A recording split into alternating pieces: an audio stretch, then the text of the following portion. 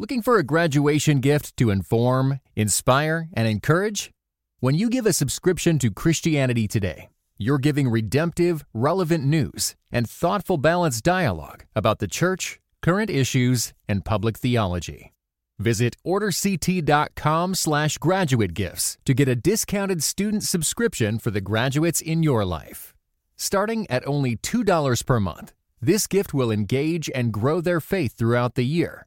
Click the link in the show notes or visit orderct.com/graduate gifts to order now.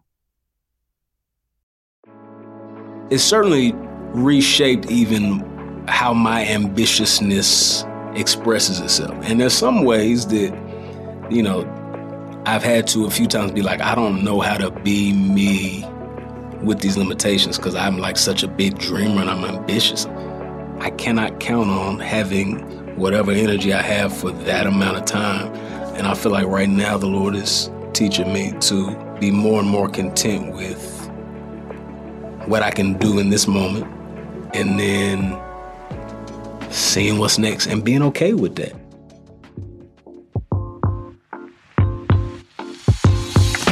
This is Where You From, a podcast for those who believe it's important to stop and listen before we speak. Join us as we ask another Christian thought leader where you're from and discover how their life experiences and expertise, even if we may disagree with something they say, offer us an important perspective that's worth thinking about. Welcome to Where You're From. I'm Rasul Berry. Have you ever felt like the expectations of people around you were too much? Maybe you felt like you were failing people by doing just what you wanted to do. Or maybe people continued to offer advice when they didn't understand the path you were taking. For Reach Records artist Trip Lee, internalizing the expectations of his family was a part of his childhood. But as early as high school, Trip was breaking the mold to pursue rapping. Trip Lee is a husband, father, rapper, author, and preacher who navigates his many roles with grace and trust in the Lord. Join me as I ask Trip Lee, where you from? Well, I'm here with somebody who I've gotten a chance to know over a decade now, closing on 15 years. And so I'm glad to have him here. And Trip Lee, where are you from? So I grew up in a suburb south of Dallas, so in DeSoto, and that's where I currently live. I made some stops on the way. Okay. So Trip. Yeah. That's an interesting name. Yeah. Get a sense that's not what your mama named you. That's right. Yeah, I'm named after my grandfather and my father. So I'm William Lee Bearfield III. So Trip comes from me being a third. My middle name is Lee. That's powerful because that speaks to lineage and connection. Right. Yeah. So paint us a picture of what that was like growing up. Both parents in the home. Yep. Both my parents super hard working. My dad grew up in the hood in Houston.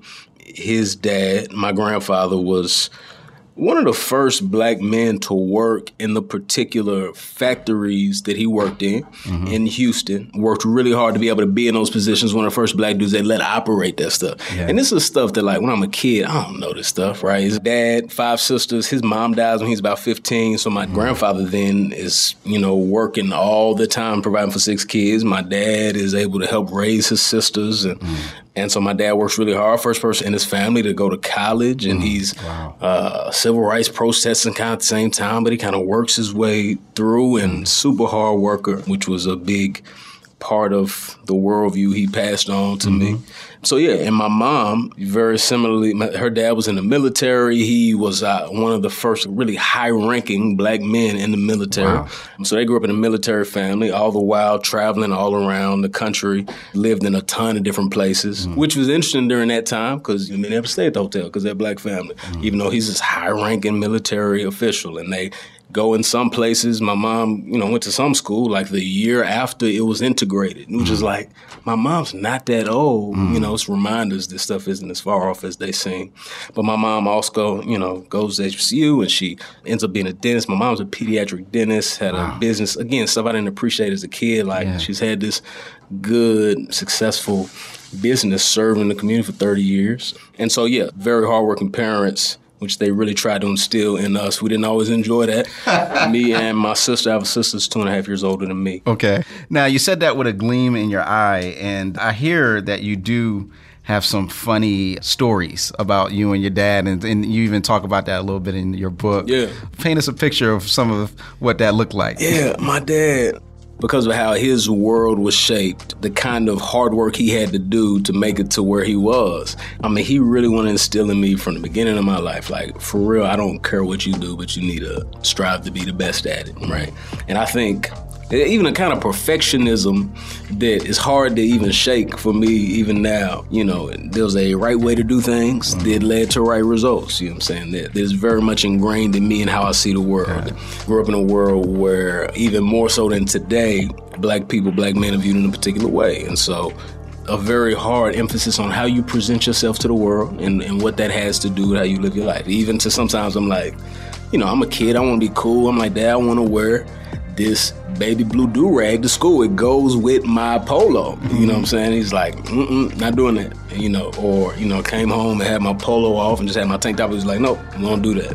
Like, we got to think about how we present ourselves to the world. We got to work twice as hard to get half the credit. So we got to think about how we present ourselves. Right, and it sounds like for them, it was a matter of survival. That's right. So whereas for me right now, I might be like, look, I'm not finna like try to be somebody else. Now, that's obviously within reason. You understand, if something happens to my flight and I walk up to the counter, I'm taking my hat off and I'm just like, ma'am, I happen to have an issue, you know what I'm saying? But for my parents, they didn't have the luxury of wondering how much they need to think about how to present themselves that we do. Yeah. In part because their generation thought that we wouldn't have to, you know what I'm saying? So there can often be ways that we can be young, naive, overzealous, and criticize other generations, not realizing we have the luxury of living in a different world because of the way they move. That's a good word. And one of the things that always messes me up when I see like old movies, civil rights era, is that story of the Army veteran coming home from literally putting his life on the line. That's right. In war in Germany or something, and then coming back to the States and having to sit on the back of a bus and having to be called boy. And like, it's such a contrast, right? Because it's like, yo, I was just fighting to liberate other people. That's right. And now I'm being treated. And that always messes with me when I see it on the screen, but you heard it in your house. Yeah, that's right. Yeah.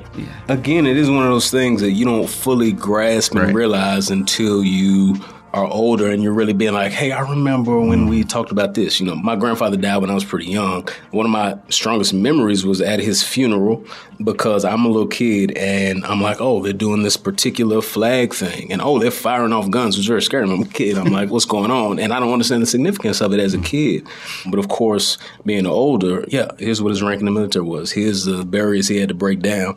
And, you know, for somebody my age, for my parents to have been successful at things, people in my generation whose parents were successful, there's going to be some, I was the first person to do this. I was the first person. My mom was the only black woman in her dental program. Held it down. You know, it's going to be a lot of those things that you don't fully appreciate as a kid. So I'm starting to see a picture painted already of a certain interesting tension that you're describing because you come from this legacy. They have discipline, military, hard work, barrier breakers. But you're growing up and you want to emulate the culture you see around you, which is in a lot of ways kind of counterculture to that stuff. And I'd imagine you get to school and the things that they weren't allowing you to do, you were seeing something different. Yeah, I mean, so I went to a private school for most of my schooling. Second grade till I graduated high school, I was at this particular college prep school. I was cool when I was a little kid. Hated once I got a little bit older because it just wasn't a cool place to be. Wasn't a lot of black kids. I'm like, I don't really want to be here. But I had my little crew, ended up staying, and it was cool. But from being a very young kid, it wasn't like the stuff they were saying, even though a lot of it didn't sink in, it wasn't like it wasn't ringing true in my experiences at the same time. You know what I'm saying? So like I'm in third grade, you know, like there's like 3 black boys in my grade at that time, maybe 4. And this teacher was like, hey, Andre, Jeffrey, whoever you are, right? Named all the other black kids in the class except me and then went with the whoever you are. Wow. So for me as a third grader, I'm like, oh, yeah, my dad is telling me when he sits me down at the table and lectures me about things, this is what life is actually like. So while there are some things that's like my dad's been like overly disciplined, like no one really thinking about that. I'm not going to be a thug. But at the same time, you know, I remember times my dad just coming home, like I was just at the store and this kid, his pants hanging all down and it bothers him. And I'm like, why is that? Just let him go about his life. But my dad is just thinking, we worked so hard to get an amount of respect from our culture that we want your generation to appreciate and to see the privileges afforded by it. So there was a lot of that back and forth. Right. My first car was like, oh, I'm trying to get a Cadillac. My dad's like, no, you about to get this Nissan. Like, you're going to get pulled over. Why would you be driving that? You know, there's stuff that you think is cool about it that looks a different way to other people. Yeah. So I'm seeing that pool, right? So, like, by the time you get to, like, middle school, which side is tugging your ear more? So I think the stuff I'm gravitating towards is stuff I think is cool. Me and my friends think are cool. I've always loved music. I got that from my dad, who's just always playing music in the crib all the time. He wasn't a musician, but, you know, just always Stevie Wonder, Sly and the Family Stone, Earth, Wind & Fire, put me on the good stuff. Music. That's right. He's like, no, come here, sit down, and playing records and tapes and stuff. And he also prided himself on being like, I know what y'all listening to too. But so I fall in love with hip hop around that time. I'm gravitating towards hip hop culture, and so I'm like, if we go to Dilla's, Dad, I want this FUBU thing. And my dad is just always feeling like, I see those music videos and I don't want you to be that. I see that you've cut out pictures of Tupac and Big and put them on your wall and the rappers and all these dudes. And when I see that, that's not who I want you to be. I don't want you to gravitate towards things associated with stuff that my generation is trying to get us away from. You know? So you're experiencing that intergenerational battle, like right there with your dad. That's right. And, you know, with hip hop, again, didn't understand at the time, but there was so much where he was like, you can like stuff, but just very hesitant because as much as we can be excited about hip hop, you know, there's so much content-wise it is foolishness. You know, I haven't watched videos in a while. And me and my wife was just like, let's just see what's going on. And sometimes I can like step out and objectively be like, what do dudes be talking about? Like, I cannot believe. And then, I mean, what chance do kids have? It's like, this shapes our value system. Something I didn't really understand at the time. But like, even if I'm not going to listen to something and then try to go be a gangster, I am learning things about what I value. Like, I am learning things about how I think about women, how I think about what's cool, how I think about what status looks like. And so as I'm being drawn to that, my dad is kind of pushing back against that. So let me advocate for Young Trip at the time for a minute, right? Yeah. What was it about it that was attractive to you as someone who knew what good music sounded like? Yeah. That's a good question. I don't even know if I can pin it down. You know, when you're a kid and everything you like, you think, maybe I could do that. Space is cool. Maybe I could be an astronaut. But also, same thing with music. It's like, I'm going to be a musician and, you know, trying to play with stuff. There was something about rapping that I was like, I don't know, it drew me in a little bit more. Okay, let's go more specific. Who in particular, when did you fall in love with hip hop? Yeah, the first rapper I can remember hearing and loving was LL Cool J. I don't even remember what it was. Also, when you're a kid, there's a limit to your taste levels. Right? It's like, when people put you on the good stuff, you like that. Sometimes put you on stuff that's not that good. And you just like what you hear. You don't know anything. I'm seeing this with my kids, and I'm trying to steer them and give them good musical taste. But I think first hip-hop album I had was probably Coolio Gangsta's Paradise. And I'm getting that, and I'm in like third grade, I think. So when does the spiritual journey kind of start in the midst of this kind of cultural tug-of-war that's happening? Yeah, when I am about 14 years old. So when I was a real little kid, my family would go to church. I can't remember how often we did because it wasn't every single week. I only know that because when we would go, I wouldn't like know all the songs and hand motions all the kids did to that degree. But I know we went enough that I remember being there and heard stuff about Jesus and all of that. When I was about 13, 14, my sister had started to go to the like youth church thing already. And I decided I was going to go to a summer retreat. I was just trying to like socialize and talk to girls. And that's what I did during the whole retreat, to the point where the youth pastor like gave me some book about relationships after. It was like, hey, maybe you need to chill. You were shooting your shot. I had assumed I was a Christian already. I had prayed a prayer after children's pastor when I was a little kid. I don't think I was a Christian, didn't understand the gospel, loved my sin, did not love Jesus. When I started going to the youth group, I think some of that stuff starts to click. My youth pastor, who I still have a good relationship with right now, was fun, was hilarious, also opened the Bible and preached the gospel. He was preaching expository sermons to youth group kids, not in a way we couldn't understand. But the first preaching I'm ever exposed to is biblical. It is expositional preaching. I would ask him all kind of questions. And as soon as I started reading the Bible, my life changed.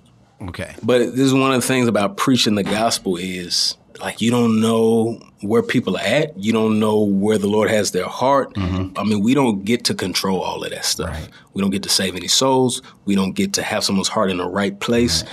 We get to proclaim. We get to love as much as we can tell, try to give people what they need. But the Lord knows, and he knew. And my youth pastor, being faithful, was preaching the gospel. And I think the closest thing to me to a moment is we had gone to this event, and there was like an altar call. They were saying something about surrender, and I was like, I'm not sure I've done that, and I'm not sure I'm a great Lord of my life. I'm not sure I'm doing a great job here. That, for me, was one of the clearest moments of a very intentional in my heart. You know what?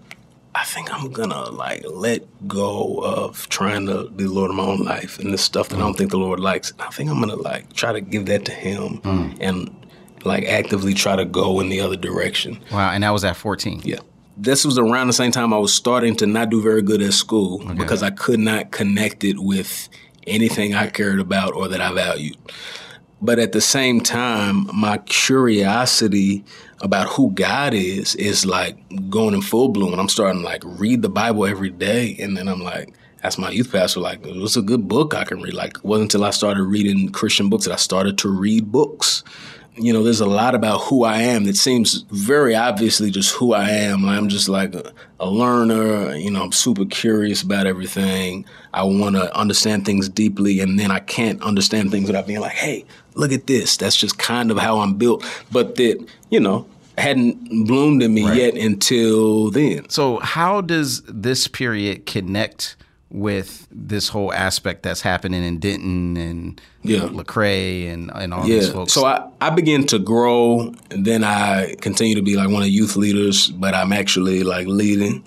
Still at ways in my life is a mess, but I'm growing a lot, understand scripture a lot, passionate, and I'm rapping in my church some. I was on the praise team, but I can't sing, so I was just lip syncing, and then it'd be a breakdown, and I would rap, and it was bad, but they were giving me opportunities. I was having a good time. Yeah, and I mean, just to pause for a second, that's a pretty significant thing to be happening late 90s, early 2000s, the sense of a church saying, hey, you want to rap? That's not a lot of people's testimony. That's right. So that says that folks were really into investing in the youth. And my youth pastor was very intentional about trying to at least understand the worlds we were living in and try to allow us to not have to enter an entirely different world when we were together at church. Now, how did your dad feel about this whole spiritual awakening? And then on top of that, now it's bringing you very back to the thing that he was trying to have you avoid.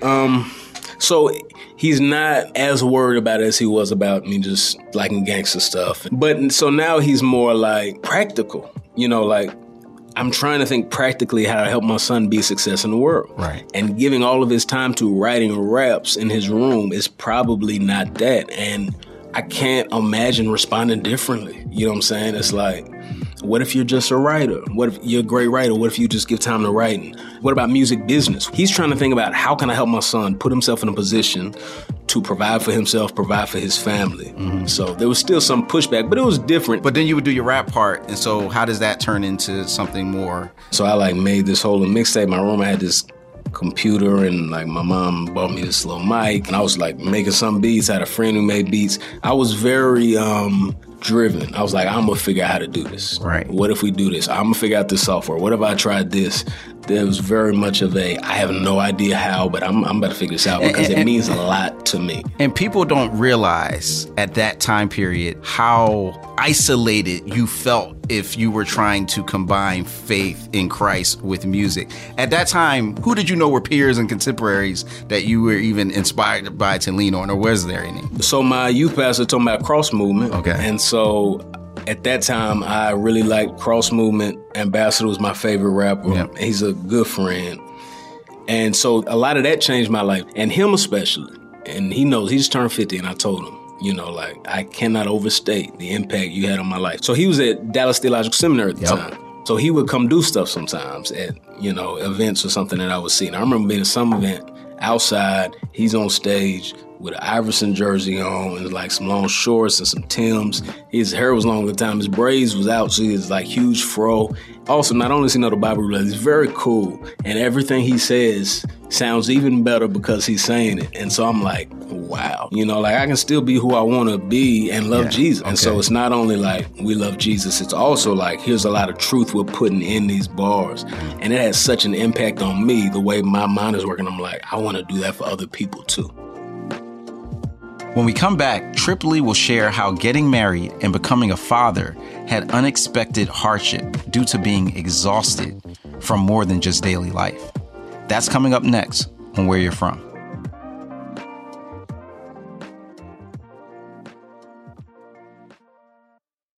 If you're enjoying Where You're From, would you take a moment to write a quick review and give us some stars? Podcast platforms like iTunes and Google promote highly rated shows. So a one-sentence review of what this episode or show means to you and a quick 5-star rating will help these important stories reach more people. Thank you for your help, and keep listening for more of Where You're From.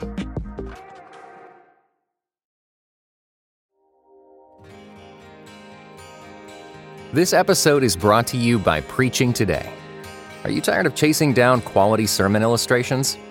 Need fresh ideas for helping your message connect? Each week, Preaching Today adds fresh content to our database of over 14,000 editor-screened illustrations. Quickly find the right story that will bring your message to life and help your people move closer to God. Get started today at preachingtoday.com.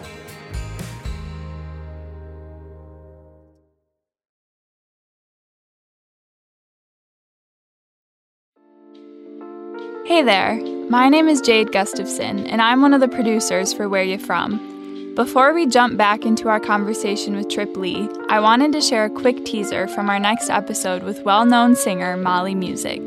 This is Where You're From. I'm taking off through the bushes and I'm hearing the highway, so I cross over the banister and now I'm walking on the highway against traffic. And I'm just like fumbling. I'm hoping someone just field goals me. And a car drives by. Courtney Palmer? It's one of the football moms that recognizes me, takes me in. My parents hear that I'm there and they retrieve me. And my dad treated me different every day since. He said, anything my son will fight me for, I support.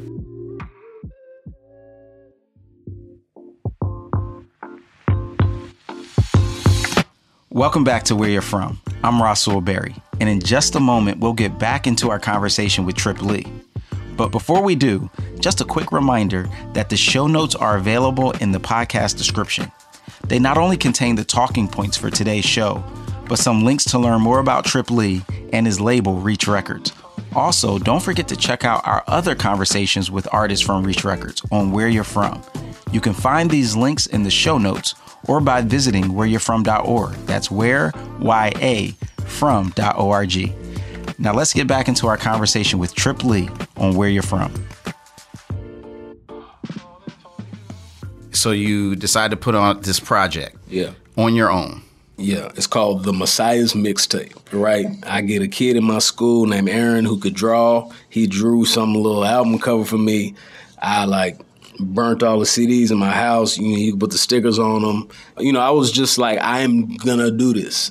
When I first got to go to a real studio the first time, it was like, oh, I'm did it. I'm a whole rapper now. Around that time, I had went to a Crossing Moon concert. Yep. My best friend growing up is Kirk Franklin's son. Kirk Franklin takes us to this concert because he's like, I want y'all to know about this stuff, right? We go backstage. Lecrae, Tedashii, and Sho Baraka, they're opening. And I'm like, oh, all the stuff I like is like East Coast. So I didn't even know there was Southern dudes rapping about Jesus. And that was like, oh, shoot, right? So I get the album. No one knows who they are. This is 2004. Real Talk, Lecrae's first album has just come out. No one's a big deal. I took it home, listened to it. I knew somebody who knew him, right? It was like, hey, can you give me Lecrae's number? I was like, sure. I called him. I was like, hey, I'm doing this mixtape release party at my church. Can you and Tedashii come? He was like, sure. And him and Tedashii came and opened for me my mixtape release party. So, going back to this album release concert, right?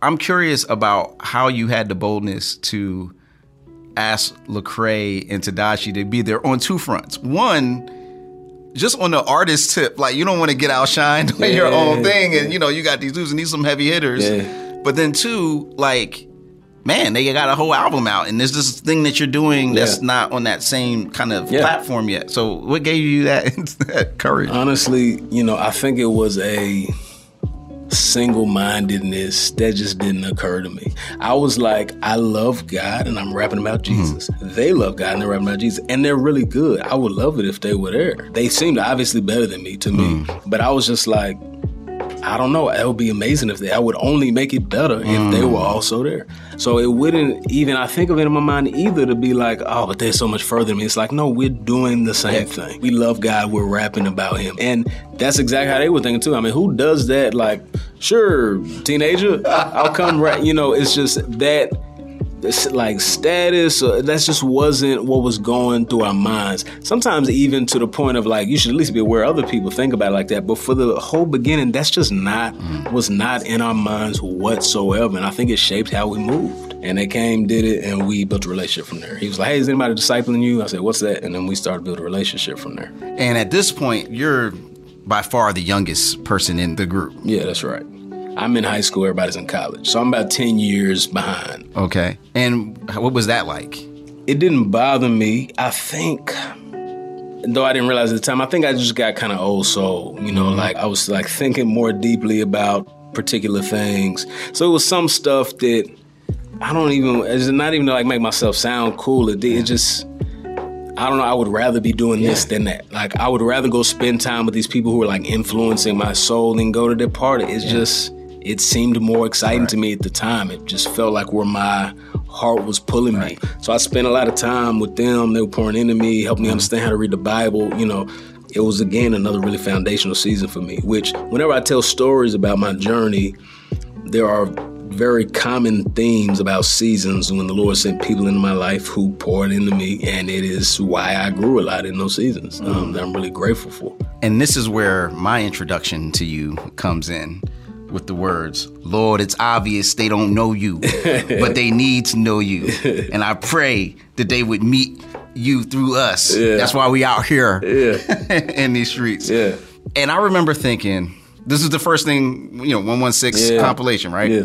Who is this person and where did this voice come from? Yeah, which was everybody's response.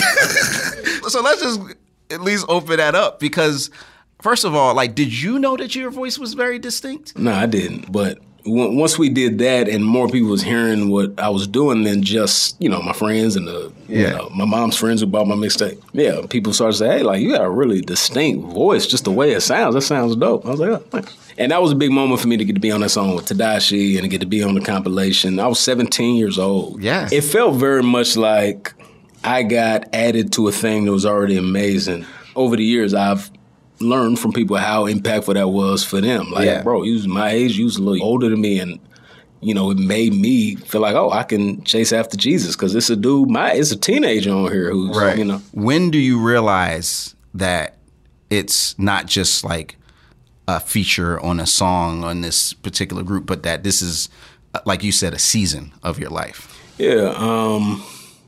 To their credit, the dudes at Reach were more interested in my development as a follower of Jesus than me being a rapper on the label. Mm-hmm. So, they were even telling us like, hey, I'm working on this. Can you hop on this? And Craig's like, you know what? I'd rather us just like link and talk, And for me, I was like, oh, cool, because I was also more interested in my development as a believer. But as time went on, I remember it was when I was 17 and Ben Washer said, hey, what would you think about doing an album? And I was thinking, I would love that. It feels like dream come true to me. It feels like I made it. I'm in high school. Like I was in chemistry class today before you called me to say that. You know what I'm saying? And so I started that first album while I'm a senior in high school. Started when I'm 17. I waited to sign the contract till after my birthday, which was in December, so I, could be 18 signing the contract. Mm-hmm. And, finished the album. My senior in high school came out like a couple weeks after I graduated. And that felt like a huge thing. I was incredibly excited. Didn't understand what it was going to turn into at all. But, yeah, it was a really exciting season. And the album was? If They Only Knew. If They Only Knew. Yeah. Came out the gate strong. Were you surprised with the reaction and the response that the album had? Yeah. Sometimes it's hard for me to remember what we thought was going to happen. Right. It's not this. This is not what I thought. Yeah, I think I was very much not a practical person at the time either. So I'm not even sure what I thought it was going to turn into. Right. I don't think I thought this was going to be my job and I was going to travel the world and say I'm going to provide for my wife and 3 kids. That didn't enter my mind at all. Right. I was just like, I love Jesus. Right. I love hip hop. I get to do both of those. So let's go. That was kind of it. So, you know, especially with the 116 documentary coming out, and we've been kind of in this reflective mode. So, you know, I talked to Lecrae earlier and kind of was like, okay, so this is kind of an origin story of the group. And every person is almost like a character. So Sho, he said, was the contrarian. Lecrae is, you know, kind of jump into it very like, let's do it. Let's just action. Yeah. Tedashii, you know, was always questioning things, but called you the sponge. You were always just soaking up information. You know, Crae told me this story of how he was telling you about systematic theology and gave you a book. And then a few days later, you came back and was like, you got something else. Do you remember that? So I think he put me on A Knowing God by J.I. Packer. That was one. And I read it. And I was like, man, I didn't know God was this big. Like, oh, like God is like really big. You know, it's like, oh, wait, Jesus is God, but like he's God. And every time I was just like, man, God is so much more amazing than I even understood. And I'm like, I want to keep understanding more. And I don't think it was just a stack up knowledge thing. That it was not cool to my friends to read J.I. Packer. That's not a cool thing. I was blown away by God. I was like, I want to know more. Help me to understand more and what this has to do with stuff, you know.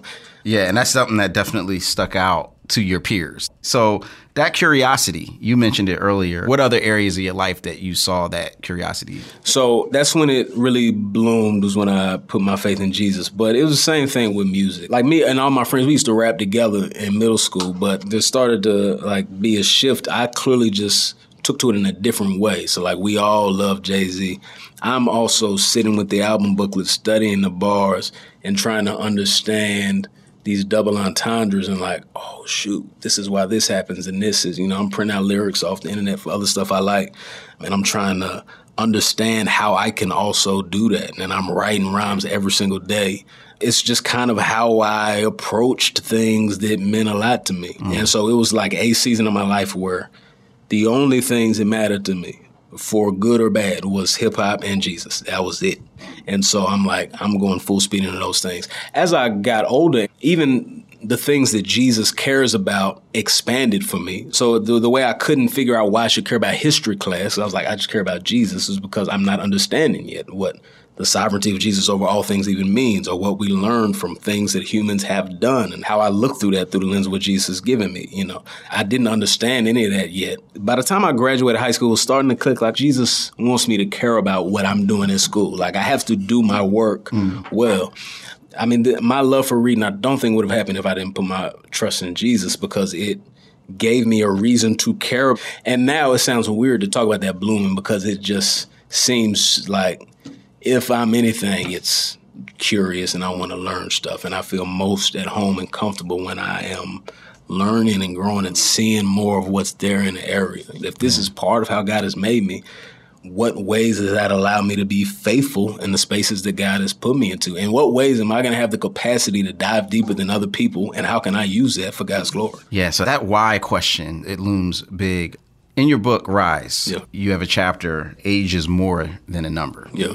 And in that, you talk about the surprise that people have when they find out about how young you got married. So I'm sure that's part of the expansion. So tell us about how that happened and what that has done in terms of your expansion too. Yeah, so I went to Bible college in Philly. I went there because I found out there was such thing as Bible college. And I was like, oh, that's where I'm going to college. I'm going to Bible college. Because Ambassador had gone there, Truth had gone there. My wife, Jessica, she was there a year before me. We met through mutual friends. She ended up going to the same church I was at. And so for me at that time, though, I was like, I'm not trying to get into no relationships, because I ain't trying to get married. And I ain't trying to just do no relationships for no reason. So I'm chilling. I had some relationships in high school that was like, I ain't doing that again. But we were drawn to each other. Long story short, I ended up just like talking to my pastors like, hey, I think I may like her. I think maybe I could see her as like someone being my wife, which again is, I'm very young. And so I'm like, but I'm probably tripping. So help me out. And long story short, Pastor's like, just take it slow. But like, we also know her well. She been around too. That was one of the dope things is we're at the same church plant. I get to see her growing. That was one of the things that even when dudes ask me about finding a wife, I'm like, look for the kind of humble heart that grows. And I watched her sit under women who were pouring into her, and I watched her grow, and I watched her love for people, her compassion. And they had also seen, I was like, I think maybe just take it slow, but I think you are mature enough to begin to move in that direction. So we dated for about 1.5 years. Then I proposed to her in November of 2008, and my dad was getting sick. So we had planned to get married in the fall of 2009. We moved it up to May of 2009. My dad ended up dying a couple days before we got married. But we still just went ahead and had our wedding then. And yes, she had graduated the week before. I was still in college. Yeah, she had just turned 22. I was 21. There were other things that made that a kind of tumultuous season, but the Lord was really, really good. Wow. It was like the thing that was sweet in a season where there were other hard things going on, like my dad dying and all kind of stuff. So, yeah, man, that seems incredibly intense to have those two things happen. Yeah, just a couple of days apart. And was your dad's decline pretty fast? It was. We knew that he was sick, but the decline started to seem a lot quicker than we thought. And so that's when we moved our wedding up. Right. And kind of like replanned a whole another wedding just so he could be there. And, God knows. Wow. But there are ways that the Lord used that to like bring us together really fast. And even like her with my family. Like, I think my family likes her more than me.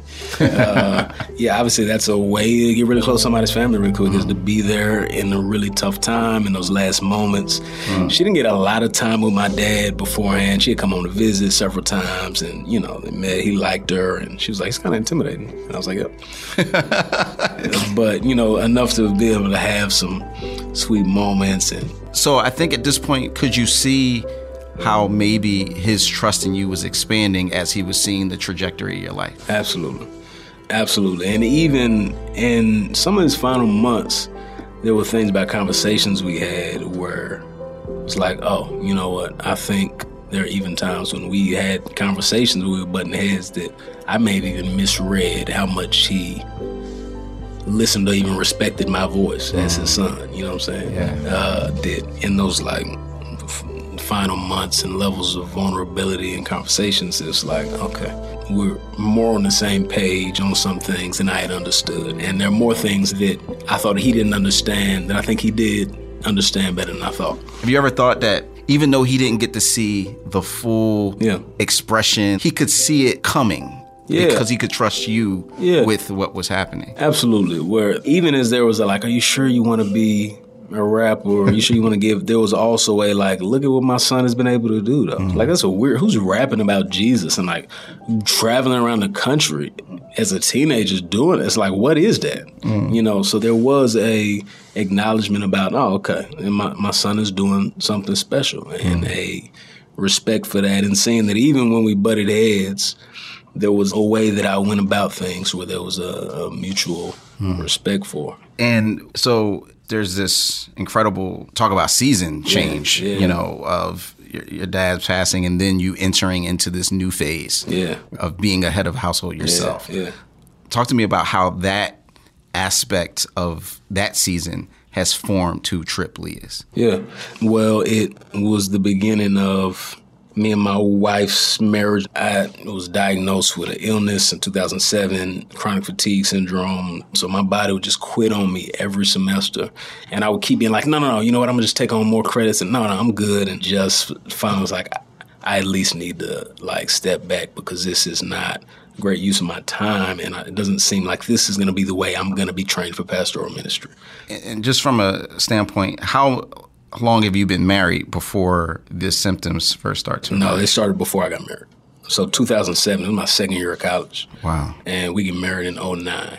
Okay. And I understand it a lot less at that time. And I'm still like trying to be normal, even though I'm obviously not. But doctors don't even understand it that well. So what did you first notice when you're like, something's wrong? It was actually summer after the first tour I ever did. I was on tour with Cross Movement. You're on tour with the people that you were looking up to and being inspired by. It's like, does life get better? That's right. Right.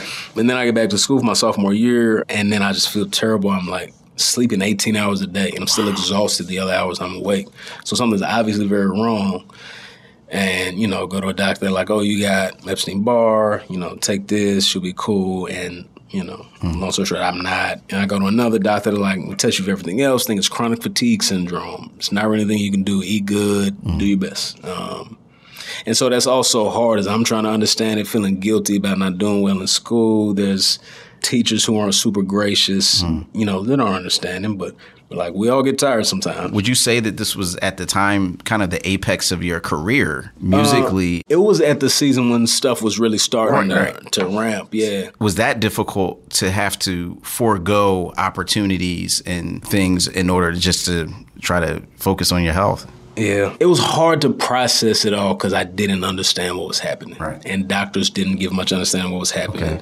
And I'm just kind of out here. I'm like, am I just lazy? Is it, everything about it was strange, and sometimes I look back and I think it is miraculous that albums were made. I'm not really sure how it happened, honestly. I wish I could go back and process it with my 30-year-old brain. Yeah. How did your wife, Jessica, and that season of marriage help you navigate through that? Well, my wife will devote herself to whatever's in front of her as if it is the greatest thing. She's the most disciplined and diligent person I've ever met.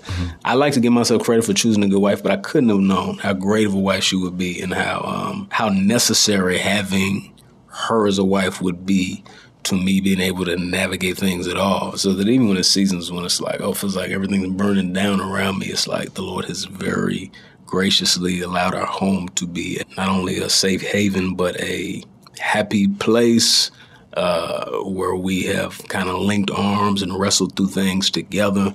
My health is the hardest thing about every area of my life, including my marriage. And the Lord, even within my marriage, there are things that we had to figure out about how to navigate harder seasons with that together. And God has just been so gracious so that, it's an illness that a lot of people don't understand. But my wife, even when it negatively affects her, there's a level of understanding and grace. I don't have the insecurity of, is this going to be the time when they're like, I can't mess with you no more, it's too much, that I do not have with her. Because it is something that a lot of people don't understand, paint a picture of how chronic fatigue syndrome in your own life is made for very difficult days. Yeah, it is different depending on, different people. It affects them in different ways. There's some people who life can look pretty normal, other people who are much worse than me and just completely bedridden all the time. For me, it can vary depending on the season, but I do not remember the last time I felt rested. I don't feel rested. My body doesn't recharge like most people's do.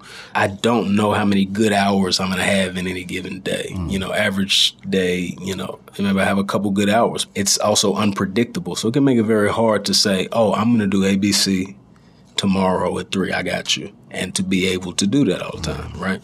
And that can make it hard not only with tasks, but also relationally, you know what I'm saying? Especially when it's hard to understand. Even to like, hey, Dad, can we play basketball before dinner? It's like, I would really love to.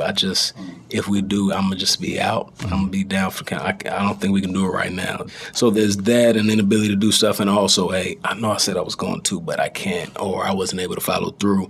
That, just can make stuff difficult. Then in different seasons, I've had to try to navigate it in different ways. What's fascinating about that is it kind of comes full circle with the thing, that people have always almost criticized you about, which is like, you're doing too much. Why are you going so fast? You young. And this aspect of time. How has this challenge impacted your perspective on time? It's certainly reshaped even how my ambitiousness expresses itself. And there's some ways that, I've had to a few times be like, I don't know how to be me with these limitations because I'm like such a big dreamer and I'm ambitious. I cannot count on having whatever energy I have for that amount of time. And I feel like right now the Lord is teaching me to be more and more content with what I can do in this moment. Wow. And then seeing what's next and being okay with that. There's a track you do called Still Unashamed. Yeah. Which I think is especially appropriate in light of this kind of documentary coming out. Yeah. What did that mean for you, and why was that an important song to do? Yeah. Kind of at this point, maybe 10 plus 15 years from the beginning of this whole journey. Yeah. And especially in terms of what the conversation was about you and your peers at that point. So just tell us about that song. Yeah. So a couple things. I want people to know that what I was about in 2006, when I put out If They Only Knew, that's what I'm about right now. The gospel is still the power of God for salvation. Jesus is still king, and that is what my life is about. We don't always deal with any change well. So aside from change that's negative, anything that's a little different feels like, oh, wait, what is this? That's not what you were doing, so it can feel, not feel right to people. So I want to make sure people know. And then on the other side, there are people who do very strongly feel like y'all don't care about this stuff no more. And some of y'all are moving a little different. There are times when, like, me and dudes who I love who've been doing stuff, we might disagree on something, and that's cool. If you don't disagree with people that you love, then I don't think you know them. You know what I'm saying? It's like, and so just wanting to make that declaration so that people know I'm still about that, and to just say, just because stuff looks a little different to people sometimes doesn't mean what's core isn't there anymore. And so I know you're a theological dude. So, like, how do you understand missiologically the value and the importance of being still unashamed, but in a way that's different than 2006?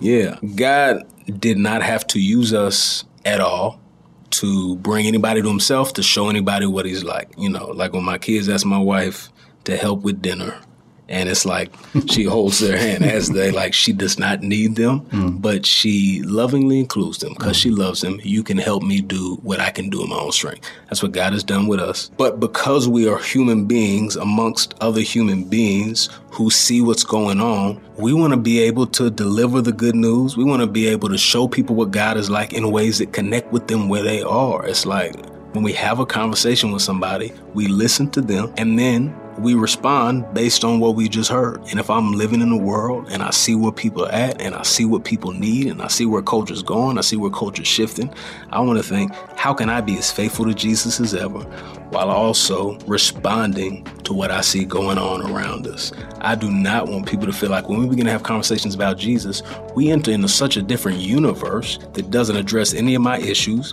any of my concerns. I don't know what you're talking about. That has nothing to do with these issues I had last week. That's nothing to do with the argument I'm having with my wife. That don't have nothing to do with my kids.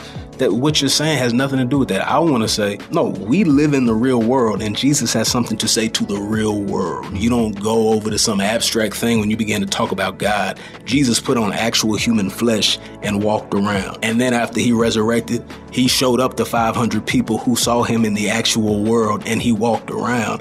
I want you to know that Jesus is still speaking. He's using flawed people to do it. But we got to talk about him in the actual lives that we live. And if we're not paying attention, if we're never adjusting based on what we see in front of us, it's just people are not going to get the realness. That's so good. So it's like, if we're going to be real about being the body of Christ in the same way that he indwelled among us and touch people, that we have to then be his hands and feet. And that means engage and touch the issues that they are dealing with, which will change over time. They're not the same things from 10 years ago. But one of the things that is the same and is the fact that I think maybe this was what part of what touched me to see you and Tadashi on the track, because it took me all the way back 10 years before. 116 compilation. Was there an intentional symmetry between that moment and kind of like we're the same people that we were from the very, very first time you put on the track? Absolutely. That was absolutely the intention. Originally, it was going to be me, Lecrae, Show, and Tadashi on it.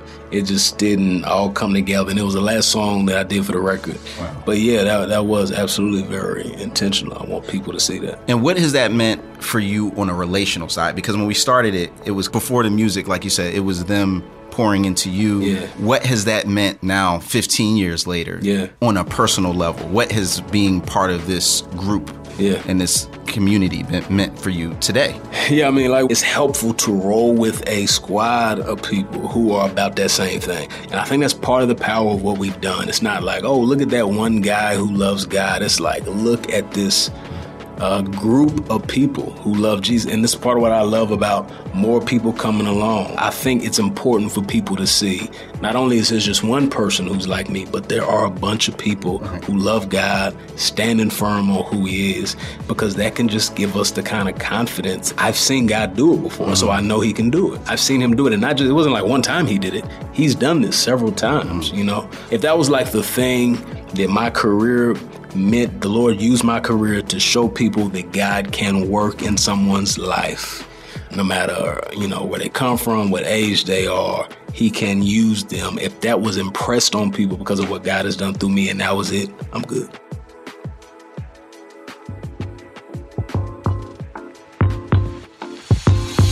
It is so encouraging to hear Trip Lee be honest about his own journey and how, in spite of his struggles with chronic fatigue, he continues to do the work God has called him to do. When we trust in the strength and rest of the Lord, he can empower us to get through whatever this day may bring. This is Where You're From. I'm Rasul Berry. And remember, it's not just about where you're at, it's also about where you're from. This show was produced by Daniel Ryan Day, Ryan Clevenger, and Jade Gustafson, and was engineered by Gabrielle Boward and Kevin Burgess. I also want to thank Barry and Brian for their help in supporting and promoting Where You're From. Thanks, y'all.